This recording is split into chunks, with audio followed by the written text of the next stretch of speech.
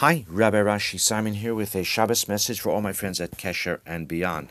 Please excuse the state of my voice due to extreme exertions on Simchas Torah.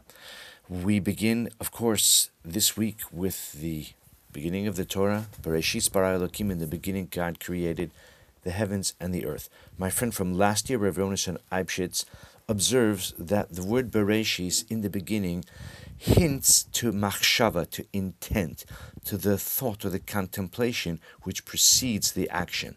That's why the Torah says, Vayhi erev, vayhi voker. It was evening and it was morning.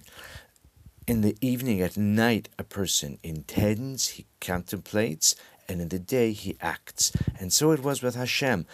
It begins by saying that God created the heaven and the earth, and yet the next verse says, V'ha'aretz ha'isa sohu vavohu. We only hear about the earth. What about the heavens? Evidently, the heavens represent the ultimate purpose. But initially, Hashem turns his attention to creating the lower realm, the terrestrial realm. This is consistent with the formula Sof Ma'aseh B'machshava Tchila.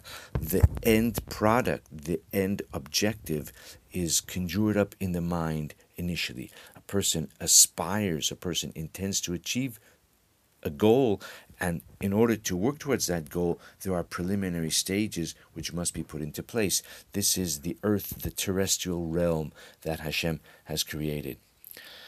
During the weeks of Tishrei, we have all had many opportunities to think and to contemplate and to intend, to aspire, to seek to bring about improvements in our lives and to work towards worthy goals that have been germinating in our minds in the recent weeks. Now that we are in the beginning, now that the cycle of the Torah reading has begun anew once more, it's the time to work towards the realization of those goals. As Henry David Thoreau wrote, if you have built castles in the air, your work need not be lost.